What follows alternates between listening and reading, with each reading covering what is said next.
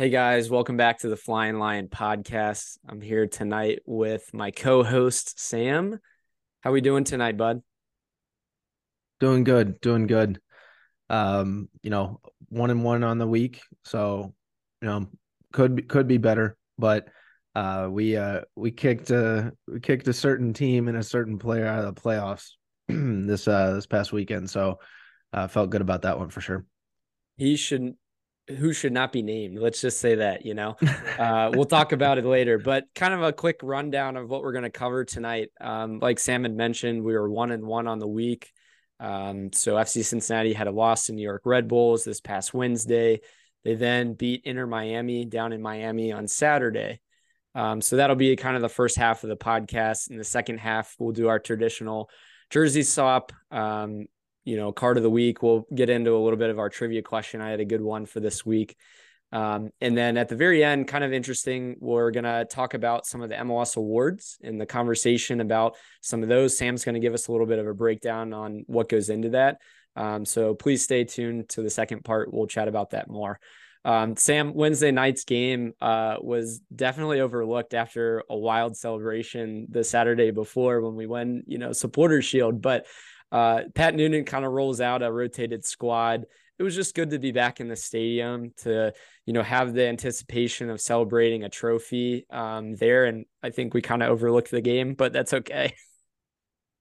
Yeah, to kind of go off of what you're saying, I think part of that was the fact of the majorly rotated squad. I mean, up top you had Baji and Bupenza, which that was their first start together up top, and then you had kind of an interesting choices in my opinion to go with Powell and Gaddis on out wide. Would have liked to see Halsey or somebody else out wide, as well as Angulo in the middle with in Wobodo. I know we saw Pinto come in the latter half of the game, but maybe should have seen him to shake things up as well. But saying that after the play is easier than beforehand. But yeah, it was definitely interesting from a lineup perspective.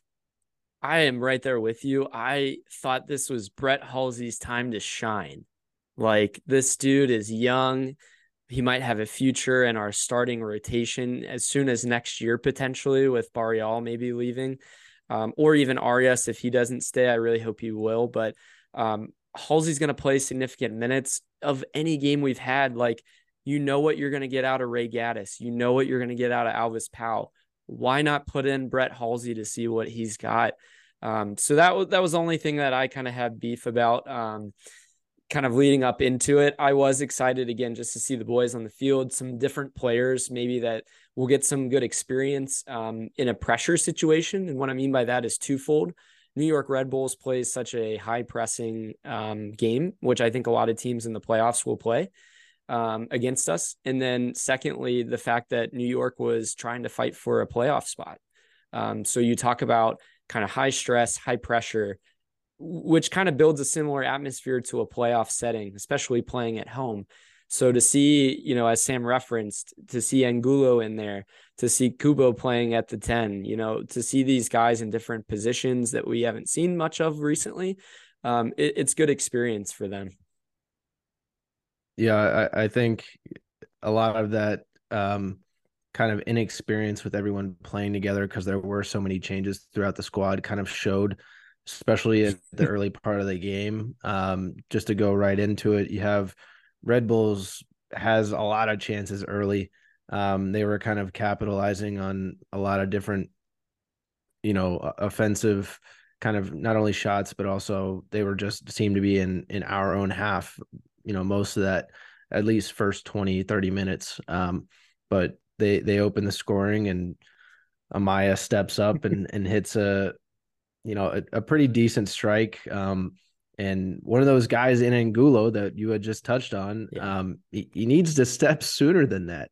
He's got to get out there And and pressure the ball. yeah, and just to touch like on the game as a whole, real quick, like he got outplayed by Amaya as well. I know Angulo is our backup center mid, but yeah, I thought he got absolutely outplayed by Amaya in the middle. Amaya was running circles around him, but Hey, I don't Sam, really don't who, don't really like to see that. who would have thought that Amaya could play well in Cincinnati? Yeah, the stage isn't big enough for him in Cincinnati, but apparently when you say something, he'll shut you up a little bit against our reserves. So I will have to say the guy didn't celebrate his goal. So in the 12th minute, Maya has a shot from outside the box. He puts it in the corner. Decent shot. We didn't have guys step on it. It was well taken, but doesn't celebrate. I think Amaya is just kind of one of those guys that doesn't do that in general. Maybe it was intentional being back in Cincinnati from the team that drafted him, for those who aren't familiar. But still at the same time, I'm like sitting there like, go figure, we just won a trophy and we're all excited. And then this guy comes in and scores against his former team. Like, come on. yeah, yeah, But so from that moment on, like, Sam was kind of referencing, I don't know if, our three center backs were at least familiar with each other, but I think it was more of an outside back problem this whole night. The first goal definitely was more of, obviously through the middle, but it was played out wide first and then kind of shuffled in. I think Powell was out of position on that first part. Definitely the second goal, though. The second goal definitely comes from out of position play. Again, the wing backs not getting in good positions to clear the ball. So in the 17th minute, I believe they get their second goal and we're already down 2-0. yeah, yeah. Well, a little before that, Kubo has a chance. Sure. I know Baji had kind of I want to say he passed it to Kubo there in the middle. Yeah. Kubo had a left-footed shot, but it just went right at the goalkeeper, and Baji was right in the wide open in the Wide middle, open. right Yeah. there. It was Bupenza to Kubo, and Baji was right in the middle. Um, would have liked to seen him maybe dish that off a little bit. I'm not sure if there was room, but that was the one chance that I thought was glaring in that first half. Other than that, yeah, the next goal was kind of apparent. Do you think FC has a problem with one-on-one scoring with the goalkeeper? I've kind of seen a trend over the past several games. If you kind of think back to the Vasquez one at home that he doesn't put in, you go back to the week, I think against Toronto, that Bupenza's one-on-one with the keeper, another one where Vasquez one-on-one with the keeper. They got to do better at finessing it around the guy. Like they got to do better. Take notes from Lucho. He does the best on the team, I think, and taking advantage of that. Well, yeah, I was about to say it's probably Lucho does the best out of all of them, as far as one-on-one play in general. But yeah, the to your point that you were saying earlier, Red Bulls goes up 2-0. Alvis DePaula, which I thought was really funny. I like to call him Alvis Powell's evil twin from New York, it sounds like, but he scores a little too easy, found, just a perfect pocket of space. Nobody stepped to him. Haglin, Miazga, Mascara, like nobody wanted any piece of it. And it was a perfectly placed goal. Just, 2-0, 17 minutes in, not the perfect scenario there. I think although like the center back gets beat on that one, like I got to give my flowers to Yerson Mascara. The dude just continues to impress me. Just kind of moments down on, the end line where he's battling one-on-one or recovering. I've just never seen a player be able to cover so much ground. And you kind of saw that in moments in the first half where they were put out of position and he just covered for us. I mean, it could have been 3 or 4-0 if it weren't for him. So we go into the half, we're down, 0-2. I wasn't really sure how to feel. I'm not going to lie, this whole night, because I was so excited about what was to come after the game. But the guys like showed more fire, and kind of to my point in the second half, I believe it was the 60th minute, was it, that we get the subs in? 64th. 64th minute Yeah, we get the 60 minutes. subs. Yes, no, 60th minute, and then Yeah, I thought it was. So yeah. Barrial and Acosta get subbed in. And it just changes the whole team, the whole mentality, the whole way that New York has to play. I think prior to that, the possession was 60-40 for New York. You get those two guys in, and all of a sudden we're dominating possession. We're dominating, where we have the ball. Alvaro and Acosta are just creating chances, just the two of them. I mean, it was just fun to watch. And the spark. I mean, if there was any time to see the impact that Lucho has on this team. It's in a moment when we're down 2 goals and he's got to create things. And I mean, let's be honest, he ends up creating the moment, in this bizarro situation. I don't know if you want to run through it. I can run through it because I was livid through this whole thing. Yeah. Yeah. Would you want me to cover it? Yeah. All you. So there's a through ball to Lucho down the line. Lucho takes it down on the defender. He's one-on-one with the guy, tries to play a left-footed cross across. The guy like has his arm out to the side. His arm was extended, in my opinion. I could see it from where I was sitting. And so the ref is right there looking right at it, waves his arms, no PK, no, handball, nothing, and is looking directly at the play. It's not like it's behind him or anything. He is watching it. So that happens. They get the ball and they go down on the attack, and New York ends up scoring. And I've never seen people so livid because this had been building. This ref was probably the worst I've ever seen for an FC game. And that says a lot because we've had some really bad refs. But, so we're all calling for a VAR, a review, because it's like clear as day that this guy made a handball on it. And, of course, like he takes a second to act like, oh, like we'll see. I'm sure the MLS people were in his head like, dude, you got this wrong. You got this way wrong. Because he goes over and he checks, and it's a clear handball. So we get a PK out of it. They negate their goal, and then Lucho steps up and does what he does best. Yeah, the fact that how do you not see that?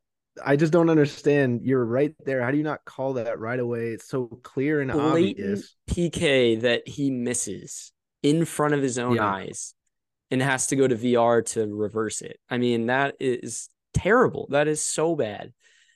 So, that kind of leads to the tensions of things. Lucho now has 7 straight PK goals in a row without one being saved. So, shout out to him for being unpredictable with those, because sometimes it's tough. But, we're back in the game. It's 1-2, but then the guys are pushing even more. I thought Pat should have brought Vasquez in at the 70th minute. Or immediately after we score. He doesn't end up bringing him on until I think the 81st, 82nd minute. So that was one thing that I just wanted to point out, is that they could have had a little bit more firepower up front if they brought him in earlier.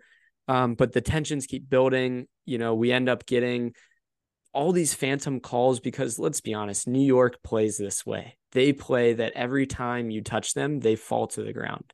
And I am so sick of it. I am sick of them embellishing everything. I mean, they only had one guy that ends up getting a fine, at the end of this game because of embellishment, but it's just ridiculous. Every time our guy would touch them, they would fall to the ground, no matter where it was, no matter if they were winning, losing. I mean, but definitely by the end, because they're trying to waste time.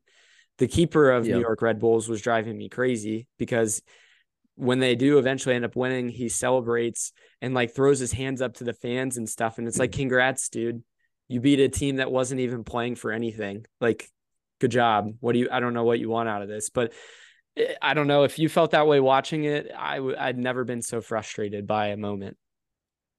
Yeah, it was, I mean, it was weird, but to your point of when Lucho comes in, Barrial comes in, Vasquez comes in, like it sucks that those guys have to come in for us to get energy, right? I really wish that this game had a chance to give our bench so much confidence. True. It had a chance. It really did. But having to quote unquote kind of be saved by the starters to come in and all right, now we gotta try and make this a game. In the 80th minute, we have a beautiful play between Barreal or Vasquez and Acosta, back and forth 1-2. Vasquez brings it down, chests it to Acosta. Like you're like, oh my gosh, like here we go. And then once again, it's a case of Vasquez getting tripped up under his own feet. I mean, the pass was a little bit behind him, but A at the little same behind him, time, if I remember. like at the same time, maybe I don't know if he realized, but he had Bupenza wide open behind him, but his back was turned to him, and they had a lot of it's just chances like another. to capitalize, and you felt like it was building. Yeah. Like you could feel it in the stadium, like they were pushing. And like you said, they created so many chances. it was just unfortunate. I think what was tough for me too, like it gets down to a point where the fans are getting really frustrated, and you can tell that's kind of building over into the coaching staff, into the players on the field. And I hate to say it, but as soon as we kind of lose our heads to that, we tend to just keep at that and then not really focus on things. So, Well, that kind of leads a red card happens. to the red card. Exactly. And Yeah. just a lapse of concentration, to be honest with you. Like at first glance, I thought, oh, that's not a yellow, but I go back and look at it, and that was more of a yellow card than the first one was. We're Yeah. referring to Alvis Powell getting a red card, in the 87th minute, but you're putting, a team that's now having more momentum, creating opportunities, kind of behind now because you're down a man. And that was just frustrating for me. Yeah. So I mean, just he was lazy, tired legs, and you got to be more aware than that. I mean, to be fair, I don't think it wasn't it wasn't like, oh, that was a goal saving foul, right? There wasn't anybody in the middle for Red Bull. So even if he takes that down the wing, yeah, maybe, one of our defenders runs him into to out of bounds, right? So, yeah, it is what it is. But to your point earlier on, the cards, like that's 6 cards in one half for one team that's in bad. a matter of however, I think the first card in the second half for Alvis Powell was, I think, 40, 47, 48 minute. Mm-hmm. And the last one, 87th minute. Like, Yeah, it insane. was a lot of cards. It felt like this guy was giving them out like candy. It felt like, honestly, I felt like this guy was trying to Early control Halloween. the game. Like early Halloween. Yeah, he's passing them out, right? Yeah. But it was so bad. I'm sure everyone in FCC land can echo, like, it felt more of like the ref show than the guys on the field. And when you take our ability away to play and you don't know what a foul is, I mean, that for me was the hardest part. And we'll kind of talk about that here in the Miami game too, is like, what is a foul anymore? Just like in the NFL, like what's a catch? Like what is a foul? I don't know. There's been so many variabilities on OB, on potential fouls. And like, we'll talk about it again, like I said, for the Miami game, but I don't even know, man. But anyway, that game ends. We kind of have to put it by us because there's a Shield celebration to be had. And what an awesome moment. Shout out to your dad for helping to deliver the Shield celebrations, The stage. stand. Yeah. And I think it was kind of that what would you call it? The overhang, I guess, or what I'm referring For to? all, They like, have on this the stage or like behind it. behind the stage, yeah, that had like the circular thing I behind would it. I would say just like a background arch. The background arch, yeah. I mean, that was cool. They did it up well. They had the stage, they had that going. They had the fireworks all night long. I mean, it was such good vibes. I mean, for having a championship, the first one since 1990 in the city for a professional team, they wanted to do it upright. It's unfortunate that it happened after the game like it did, because I've never felt so conflicted in my life. And I You think could the tell you players, could tell like Pat Noonan was very much oh like, my gosh. "Hey, I'm sorry." That's what the first thing he Yeah, said. that's He's what he like, "Sorry to said. get you a win," and he was like, That "But tells you how let's competitive that dude celebrate this." is. Yeah, absolutely, and I loved it. I was like, I love how straightforward he was. Pat was great. I mean, it was very funny because it was like so up and up from, Jeff Birding, Carl Lindner. And then Pat gets on there and he's like, dude, I'm sorry, man. Like, we Yeah, should have done better, but we're here. We won the Shield. Like, we're happy about it. But the players kind of had to take a minute to reset and like actually be like, oh, like we actually now get to celebrate this. Um, yeah, so that was interesting. Things that kind of stood out for me, I'm really happy that FC brought all the front office on the field. All the ticket reps got to celebrate, all the training staff. Even, Sam, you called it the last podcast. Great call. I mean, handing supporter shield from the supporter shield leaders or the supporter leaders, down the Bailey and into the field, to Lucho's hands. Lucho had the best reaction of all time of like, once he finally holds the shield, he's like, oh man, this thing is heavy. I don't know if you caught that or not. yeah. So Lucha's reaction was fantastic from that. And then you get all the guys lifting it. I stayed late and went down close to the field to see, all the guys walking around with the shield. Awesome moments. I mean, like I had texted our group, like, these are moments that you like have been celebrating in FIFA for all these years, and now it's a reality. Like I have a video, a Well, side by side on it. so I want to hear your perspective of it, because for me, obviously, watching the celebration, via Apple TV versus in the stadium is Yeah, completely different, right? But for me, it almost looked like and felt like, I mean, yes, there was celebration there, but it almost looked like relief. Like it looked more like true. relief than celebration. And more relief because of the fact that we had something to celebrate after a loss, I think. Yeah, yeah, yeah. So if you saw that reaction, it might have been because of what just had happened, but also relief on the fact of like we've had 3 terrible years, to start the MLS, and then you build last year, and it's like, man, we can just enjoy ourselves and say that we're champions, we're undisputed, for sure. I felt for sure like, that was a huge relief for everyone. Yeah. Yeah, I just thought that was interesting. Like watching it, um, it did look like everybody, the Bailey was rocking. It was so cool. And to your point, we all like we talked about the supporters passing it down. Yeah. I had talked about, why don't we put it in front of the Bailey? I think somebody on Twitter asked, like, why would they do that? It looks weird. And I'm like, well, for photos. And he's like, It's oh yeah, that makes sense. yeah, I think he's more referencing like if you're gonna celebrate, like celebrate towards your fans, not away from them. But for the photo ops, like it looked way better that way. I mean, having the Oh whole yeah, so Bailey cool. filled behind it. The only thing that was missing was a tifo, but that's too hard to get done in a short amount of time. Yeah. And then getting all the Bailey to have shields to kind of hold up, but people brought their own, so I thought that was really cool. Um, Shout out to the FC Cincinnati fans. Again, for those who aren't familiar, we sold out of those, Shield t-shirts from the club in 20 minutes the first day. On Wednesday, they were going, like crazy as well. So, we celebrate our team. And I absolutely love that. And couldn't be happier, for everyone from top to bottom who was there to kind of see everything through, from the bad years all the way through.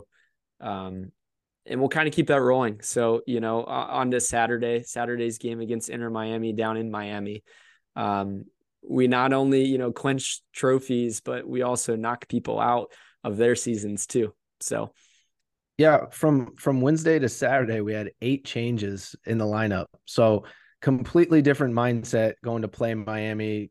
To your point, we're gonna knock these guys out of the playoffs, take them off their pedestal, if you will. I felt like the And underrated story was how upset our coaching staff was that they lost that Open Cup game. I mean, they, yeah, like you said, make 8 changes and they're like, we're going for it. We don't care if we won the league. Like, we're going to beat Messi. Even if he's a sub, we don't care. We're going to go down to Miami. I mean, I have a stat for you, Sam. This is the first one that FC Cincinnati has had at Miami. Previously, they were 0-2-1. So, first win down in Miami. We've had wins, in Orlando and Florida before, but to beat Miami at Miami was a huge thing. yeah, absolutely. And although the vibes going into the game were very much like, let's kick the crap out of them, the first half belonged to Miami. Like, That's I true. don't That's know, valid. I don't know how they weren't up 3-4-0 on us, to be honest with you, because within the first 9 minutes, FC Cincinnati gets saved, as Miami kind of has a rocket of a volley like right in front of the goal, and it goes right off the crossbar. Crossbar, man. It was both ways this night. But yeah, you're exactly right. They kind of dominated even without Messi. They didn't have Jordi Alba, but they did have Busquets. And that's sometimes all you need is one person in the midfield. Our guys, to me, I don't know if you felt this way, just didn't kind of acclimate to the heat down there as quickly. Maybe that had something to do with it. The playing surface didn't look the greatest, but to be honest with you, neither did TQL after the last match either. Some people actually made comments about how bad the field had looked after the game, but that's a side discussion on that one. But you're right. The first half, at least, I was like, this is kind of ugly, but it ends up being 0-0, to end the half. Anything else you wanted to kind of touch on the first half? Uh, no, I mean, other than right It after wasn't the a half, ton. right? Right after the half, FC Cincinnati kind of finds their footing, right? And Well, once you know again, like why? I Santos told, comes out.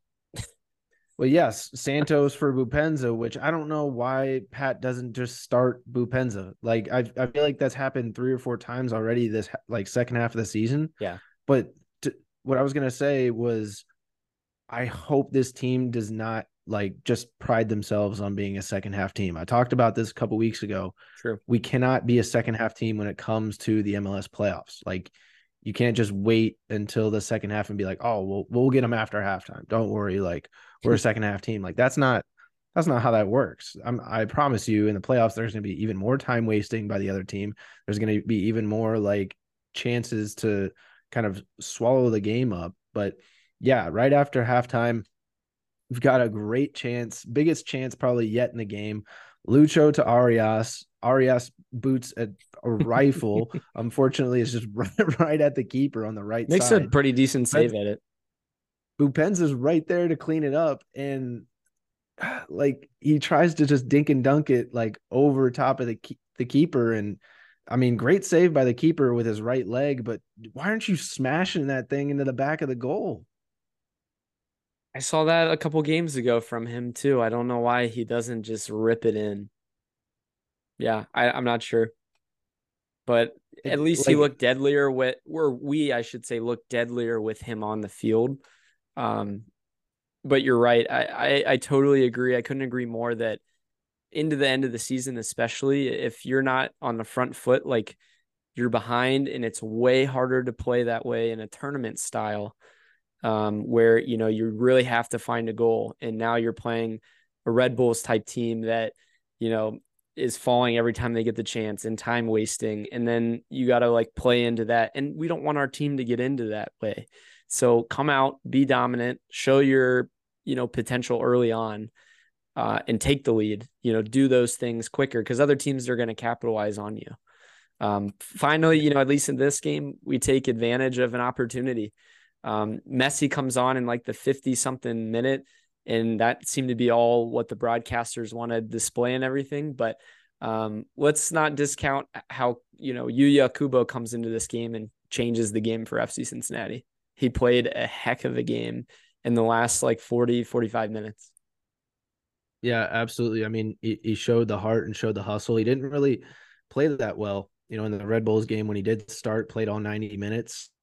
Felt like he could have contributed a little bit more, a little bit better. Obviously mentioned his lack of finishing in the first game, but yeah, in this one he definitely made up for it. They had a role for him, especially, and kind of leading up to FC Cincinnati's goal. Um, we started to press a little bit higher on some defenders that maybe were a little bit, I would say, like tireder or not as good on the ball. Because they had Messi, they were putting numbers forward. Inter Miami had to win this game, so they were pressing a lot more. And they had a 5-back, they switched to a 4-back. Pat sees the change and ends up keeping a higher line, presses him a little bit more. Messi loses the ball. We steal it away from him. Now Kubo's on the attack, rips a shot, and Barrial's in a good position and puts it away for our only goal of the game. But just incredible work by the front line and kind of getting that ball back and creating that opportunity. And props to Barrial for not just skying it over and actually placing it. That's what I wanted to give I him did credit for.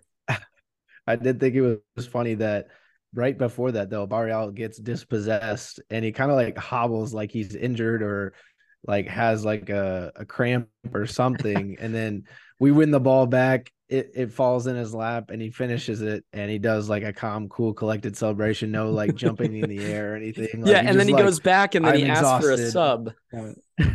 Yeah. So I don't know if he's like kind of playing into it and then was like, actually, you know what, I need to come out. But Yeah. hey, Brett I Halsey don't know. comes in and plays Messi pretty decently on that side after that play. One thing I wanted to touch on was at the very end, FC ends up closing it out. It wasn't like terribly nervy, but I'm going to get to it a little bit later in the game on what ends up happening with these ridiculous fouls in situations. So kind of stay tuned for that. We'll talk about that. But Arias getting into it with Messi is like awesome moment, just incredible Love moment it. for us. Yeah. So again, I'll chat about that in the second part of the pod here. Sam, I wanted to give you our trivia question of the week before we go to break here. You ready? Yeah. So couple stats here after the Inter Miami game. This was FC Cincinnati's 20th win of the year. Again, the first one we've had in Miami. So now we're 1-2-1 down there.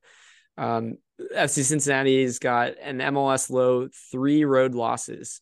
Only 21 teams in MLS history have had 3 or fewer road matches, lost 3 or fewer road matches in a single season. And just 2 teams since 2012, actually, which is just incredible. New England in 2021 and LAFC in 2019. So for how bad we thought our road record was, like we actually have done pretty decent. So all this leading up to our overall record with 20 wins. My question for you, Sam, trivia question of the week.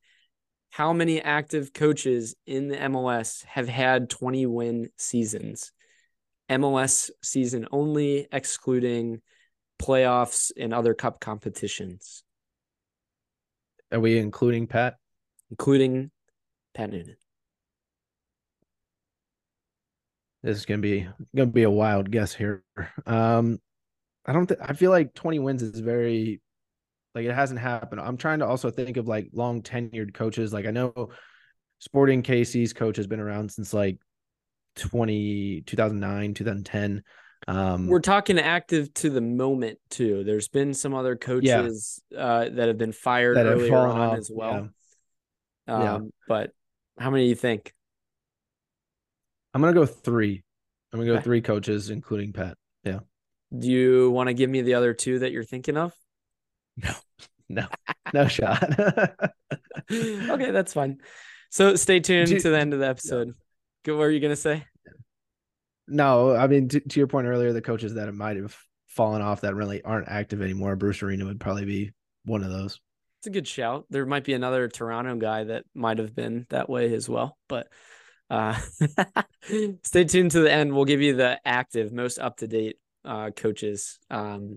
But we'll be right back. So Agility is a technology-driven soccer training facility. So we offer 6 facets of training.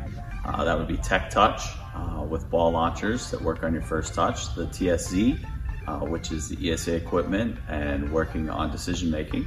We also have a circuit. Circuit training would be taking the ESA equipment to the next level. It's kind of like a soccer obstacle course.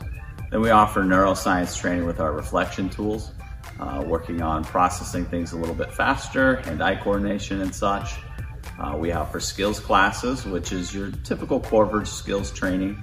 Lots of people still enjoy that, so we work on a lot of attacking 1v1 skills. And then we also offer athlete development. So our athletes come here and they work on speed, agility, quickness, explosive movements, really just learning how to move and function a little bit better as an athlete. Welcome back, everyone. We're here on an up and down week, but now here towards the end of the MLS season, I couldn't be happier as a fan of this team right now. In a great position going into the MLS Cup. Sam, I'm really excited about what's to come.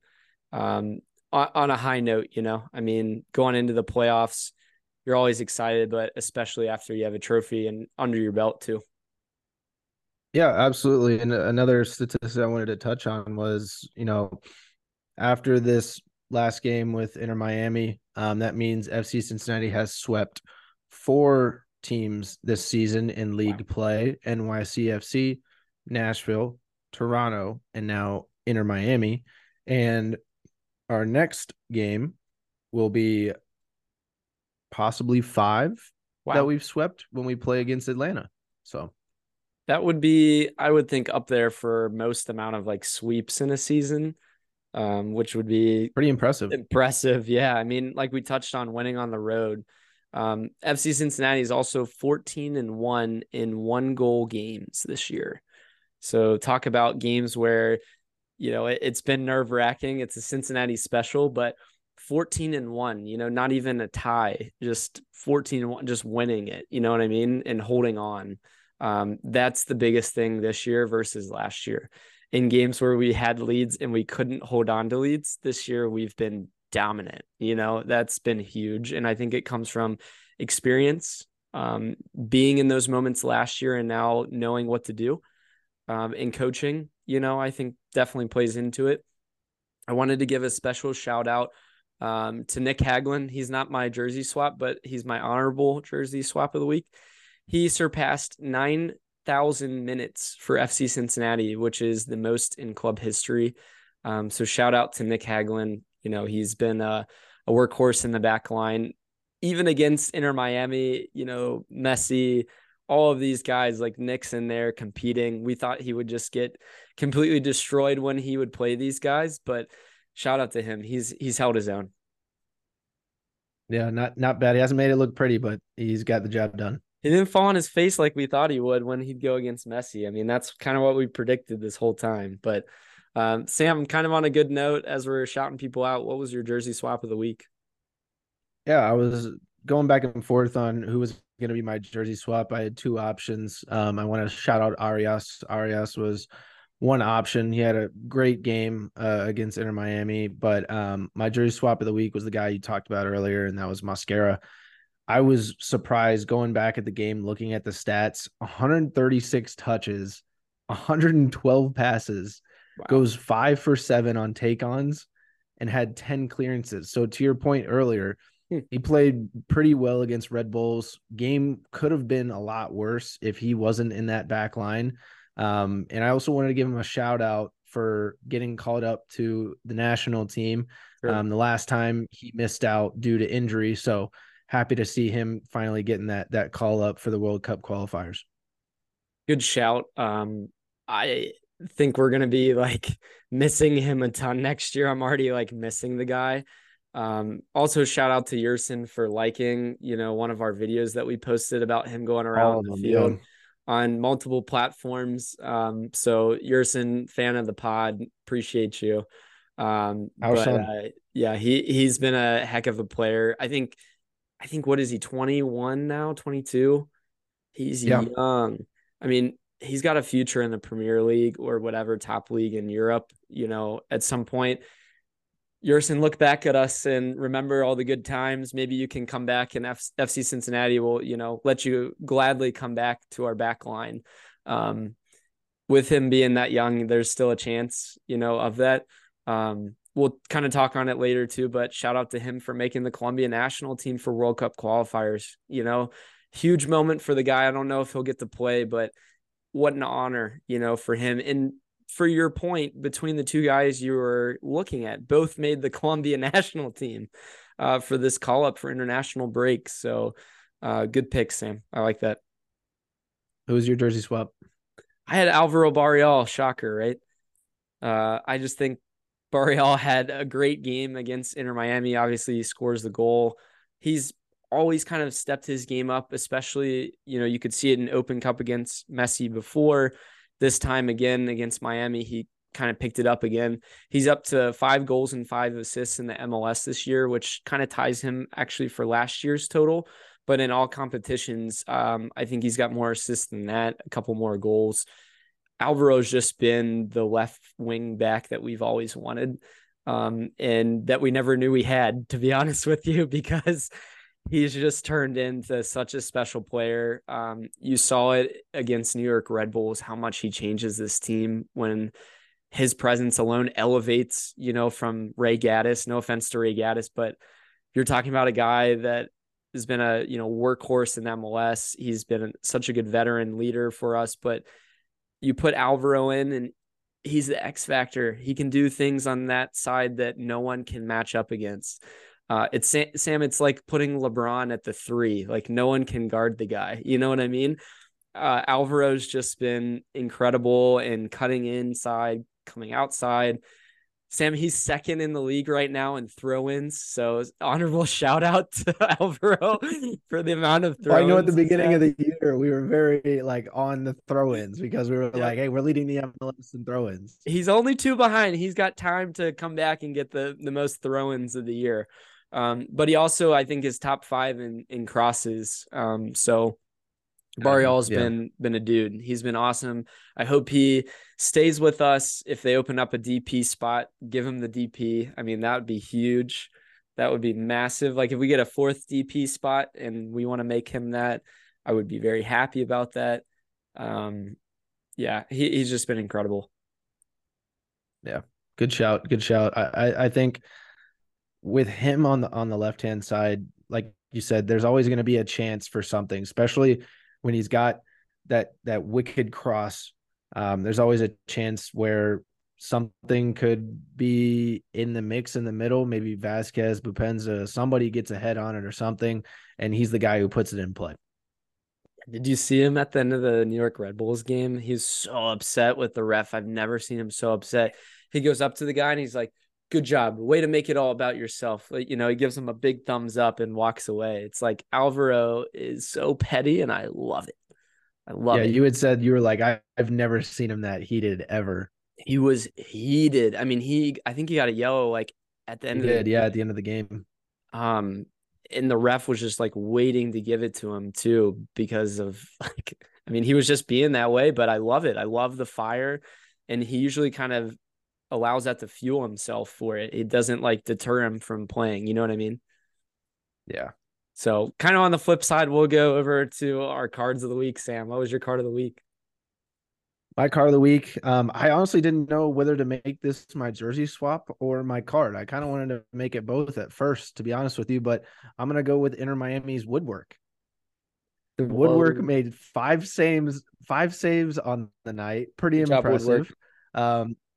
FC Cincinnati had some chances. You had Bupenza's cross that was kind of a deflection that hit the post. And then you had Busquets, who almost put in an own goal off the same post. And then the Woodwork makes 3 crucial saves within the first 25 minutes of the game. Like, that's pretty impressive. Like, it kept Inter Miami from the playoffs as well. You're hitting it on the crossbar. You're hitting it off the post. Like, what a save by the Woodwork. I just got to give my shout out to that. Like, pretty impressive. Yeah, I don't know if that is a card, like a good card, bad card, but Yeah, just very interesting. I don't know what kind of lubricant they're putting on the Inter yeah. Miami there, but everything seems to be just slipping off. Just I don't know. It's the heat down in Miami. It might be moisture, the moisture. Yeah, that's what it is. But it was Roman Celentano's best friend for that game. Absolutely. Yeah. Yes. Quick shout out to him for getting his 12th shutout of the year, second most in the MLS. Roman, your Woodwork helped you out, brother, but you got another shutout. I love it. Ryan, what was your card of the week? All right. Well, I referenced it earlier, but all of these scam fouls on Messi, I am sick of it. He's only been in the league for like 2 months, but I've had enough. He had a game earlier in Leagues Cup where he shoved a guy down, didn't get a card. He has this play where Kubo's tracking him, unbelievably well. Kubo gets all ball, no man, and they call it a foul because they're just trying to get Messi a free kick. That happens. And I was losing it. I was so upset. Like, how are you going to call that? It's right in front of the, ref again. So that's a dive on Messi. That should have been a yellow. And then Pinto actually, I think maybe gets a little bit of contact on him, but still Messi embellishes because, of course, he's going to try to get a free kick. So then, that one happens at the very end of the game, but luckily he skies that over too. So inconsistency and, fouls. What is a foul anymore? Again, like I'm just confused as to, I have so many questions. Like I feel like the ref needs to be fined or something for that or held accountable in some way. He was really trying to get them, to be honest, into the playoffs, I mean, maybe the MLS had some play in it. I don't know. But I didn't like it.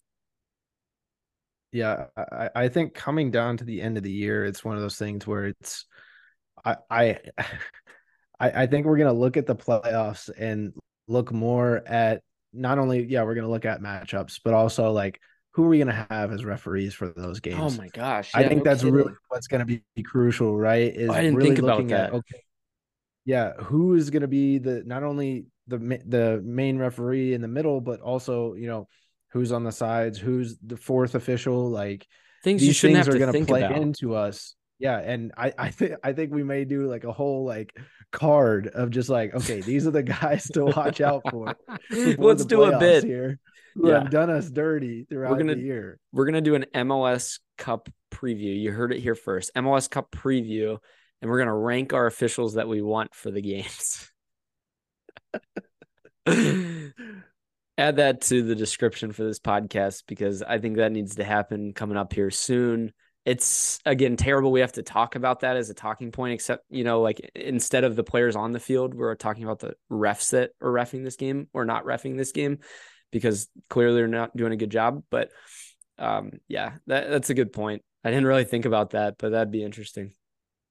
I want to see what FC Cincinnati Twitter has to say about that. I'll put something out, either today or tomorrow. Call. Like, who do you want to see? Like, who's the refs that you actually wouldn't mind seeing, ref in an FC Cincinnati playoff game? I don't remember the good ones. I only remember the bad ones, though. That's the problem.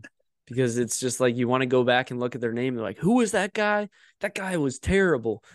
But yeah, maybe the no names are the better ones. Anyway, we'll move on. International break. FC Cincinnati has a little bit of a break here again. I think this is like our third or fourth international break of the year. Again, more of Third. a like selling point that Supporter Shield is the better trophy. I mean, these guys have to play through an international break before they come back for the last game of the year. Imagine if this game actually meant something for our team and how upset we would be that there's a potential that they get injured with their club or their country, I should say. They're traveling, all over the world in some instances. So I just think that, again, it kind of goes to our point that winning Supporter Shield, winning over the full course of the season is more impressive. Do you have an international break during your MLS Cup? No, you don't. How many have we had? How many different tournaments for the club and, country? I mean, it's incredible. So shout out, though, to Santiago Arias for making Colombia, Yerson Mosquera, again for Colombia, and then I believe Junior Moreno for Venezuela. Yeah. All those guys going for their World Cup qualifications this week. It'll give me something to watch for the boys, at least. Maybe they'll get some minutes because in the last one, none of them played except for, I think, Pupenza. Yeah. Just a little Guban action in there. But yeah.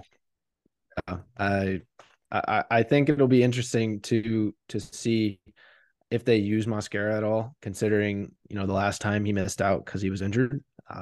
Yeah. Hopefully he does, like you said. But rolling into kind of the next segment here, we got MLS awards that have been announced. To your point that you made, we have a lot of guys that are nominated. I believe you said 7 FC players are up for MLS awards. And a coach. We got MVP, Lucho, Celentano for goalkeeper of the year, Miazga and Mosquera for defender of the year, Mosquera for newcomer of the year, Mosquera for young player of the year, Arias for comeback player of the year, Alec Khan for the impact award in the community, and then of course Pat Noonan for coach of the year. Awesome achievements to even be nominated for all of those in every category. I mean, top to bottom. I'm sick of the talk online. This will be my honorary red card of the week. I brought it out, Sam. It's the first time we've done this, but I am sick of this talk about the MVP going to Roman Berkey. I'm sick of it. It needs to go to Lucho. Unbelievable. Unbelievable that they're even considering it. I mean, Lucho, 16 goals, 13 assists, most goal plus assist contributions, right? He's twice been player of the match day, twice been player of the MLS for player of the month, I think. This is an incredible stat. I don't want to mess this one up too. So it's the 4th time that Lucho's been named for player of the month, trailing only Landon Donovan, Carlos Ruiz, and Joseph Martinez. So incredible that he's even being, mentioned with these guys and twice having player of the month. Most valuable player for his team, it can't be a goalkeeper because like he makes his saves when he has to there, but he's not positively impacting them unless you want to say like the saves count as that. But Lucho does more for this team on both facets as a leader, as everything. I mean, emotionally, I don't care what it is. Lucho is your MVP, undoubtedly. Best team in the MLS. How are you going to go against that? Yeah. So to your point, as far as how the voting will work for those individual MLS awards is, all of the MLS club technical staff, MLS players, and then media members are all going to vote on their respective kind of categories. The only things that the fans will get to vote on are the goal of the year and the save of the year. Those are the only things that fan votes actually matter and determine the winners of. So is St. Louis's player going to be up for goal of the year? You know, are they going to get to vote for that one? I can't believe it. It's ridiculous. But anyway, Sam, thank you for the insight on that. I didn't honestly realize who was all involved with the voting process. But well, so everybody gets one as well. So the it's not players and the like coaches have a huge say in this, it seems like, and they will see because of who they have played is, you know, who's valuable. And that's Lucho. He is gotta the be the most votes, valuable.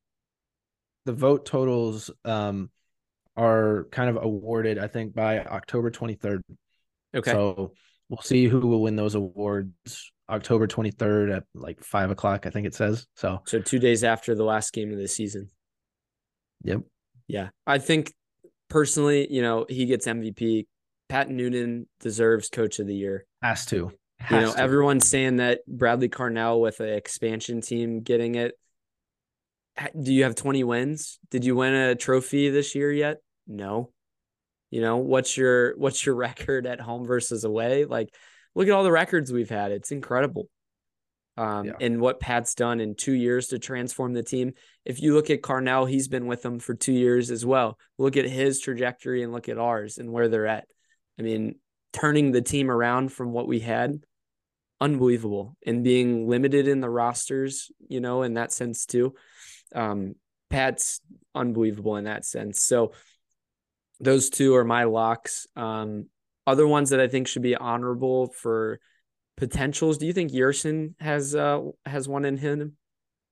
I don't know because he missed time.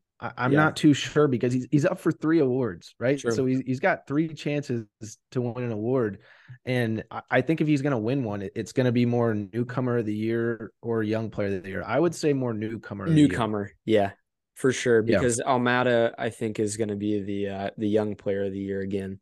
I think Matt Miazga is a lock for defender of the year. Yeah. Any debate on that? I mean, it's hard not to argue against him. I can't really think of, anyone else by the, at the top of my head, but when Matt Miazga is on the field, FC Cincinnati's points per game is 2.14, highest of any player in the MLS for points per game. When he is not on the field, it's a lot less, you know? So look at that stat alone and you see how valuable he is in the back. We've said it all year long. But Miazga, I think, wins defender of the year for sure. Yeah. Who called it 2 years ago that he needed to come to us, by the way? This guy. I really wanted Matt. I'm so happy. Like we talked about, look at all of our positions in the defense. We have guys that I was looking at this the other day, Sam. Arias played for Atletico Madrid in Champions League. Yerson Mosquera could play in the Premier League. Matt Miazga's played in the Premier League. Borreal could play for Ajax and probably the Champions League. You know, Roman has a shout for making a pretty good, European team. Mourinho is the only one where I'd say he's probably at about, the place he should be. Obi's played and led the Turkish league in tackles. Lucho was getting looks at PSG. Vasquez has been looked for Bundesliga, and Bupenza's led the Turkish league in goals. Every single position we have studs. I mean, it's unbelievable. I think that goes to show to your point of why Pat needs to be coach of the year right there. Just the turn of the team, And getting and the most from just all of them the to play together. experience. Yeah. Yeah, and the experience, but to get them to gel. Like, it's easy to say, "Oh, look at all the talent he's had," but like, you have to still put that together. You still have to get them to play the best way that they can. And through a long season where if you have so much good talent, then that means that your country is going to come after those guys, and then you're not going to have them for long stretches for your club team. Arguably, to me, that's harder. Ask Seattle Sounders. Look at all their guys that have been gone historically. I Yeah. think that makes it way more challenging when you have guys that are being pulled in all different directions. Pat for coach of the Yep. year. Pat for Yep. coach of the year. I'm with you. I'm excited to see where all the like awards go. Yeah. I'm really excited to see it. Yeah, we can chat even more, maybe next episode too. Yeah. FC Weeks down the Cincinnati road. doesn't have a game until the 21st of October. So we have some other notes we're going to cover, next episode. But Sam, I wanted to give you our trivia, our trivia answer. You ready? Yep. So again, the question, how many active coaches in the MLS have had 20 win seasons? That's in the MLS, excluding tournaments, excluding, other cup competitions, stuff like that. 21 seasons in the MLS. Sam had locked in 3. Didn't want to give me the other 2, but Pat Noonan was one of them. The answer is actually 5. Oh, wow. 5 is very interesting. So, some really, really kind of cool talking points here that we can kind of get into. Pat Noonan this year, we have 20 wins. The more recent one, the last year, actually, Wilfred Nancy, before he was at the Crew, was with Montreal. They had 20 wins. And then LAFC, I should say. So Steve Cherundolo, also 21 wins. Greg Vanney, 2017 with Toronto, now the LA Galaxy coach, but Toronto team that he led that Nick Hagelin won, the MLS Cup in. So that was interesting. And then Tata Martino, 2018 with Atlanta, not the year that they even won the MLS Cup, actually, that they lost to the Red Bulls, I think, in like the second or third round of the playoffs. So Wow. Going back to the coaching battles, this coaching staff had something out for Inter Miami, taking it to Tata, who has had a 21 season, who's coached at Barcelona, who had all these players, and we knocked them out of the playoff contentions. I mean, that's huge for us in the MLS Cup. I'm really excited to kind of see how this all shakes down. But I thought it was pretty interesting. There's been very few teams that have ever reached 20 wins in a single season.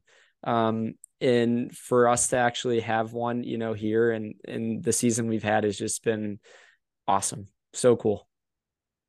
Yeah, the 5 coaches. I mean, I thought it'd be less than that, considering how often you're talking about that this happens. But yeah, it goes to show the level of competition in MLS continues to rise year after year. The past 3-4 years, you could see the quality not only of the players but also the coaches that are coming into the MLS to kind of build these teams up and create these monsters of teams that win 20 games a year. Yeah. I mean, and to kind of like weather the storm to be able to do it too, like we've been talking about with all these competitions, it's only going to get harder. It's only going to Yeah. get more challenging to do through, the salary limitations. Maybe that changes things, but excuse me. Yeah, I think we talked about windows of opportunity for teams to win and contend. And that window has gotten narrower and narrower over the past few years. So for us to take, from last year, a 5th place finish in the East and go all the way up to 20 wins, maybe 21 by the end of the year for the regular season out of 34 is just insane. Insane. I Love mean, it. Love it. what did we get, like 4 or 5 wins in the first 2 or 3 seasons? I mean, winning feels nice, man. I like it. Love it. So, Sam, any final thoughts? No, kind of, taking it easy here the next week. And then we'll do a big preview of the Atlanta United game, and then hopefully we've got, some other news to talk about as well. Yeah, I think that's a good point. Even in, an off week per sense, there's a lot of storylines, going on, a lot of stuff around the MLS, a lot of coaches being fired, media people not showing up for their job in Minnesota. I don't know if you saw that, but the broadcast got canceled from, MLS TV or whatever, from Apple TV. A lot of very interesting things. Some teams already announcing their, staff decisions for next year and everything. And we're not even to the final game of the year, so we got a lot more winning to do. Like, Jeff Birding has been saying. I didn't get his quote during the Shield celebration, but I really wish that we had. I wanted to hear a 2.0 of that. Yeah, that would have been icing on the cake, right? So, all right, Sam. Well, thanks again, everyone, for listening. And we'll see you guys next week.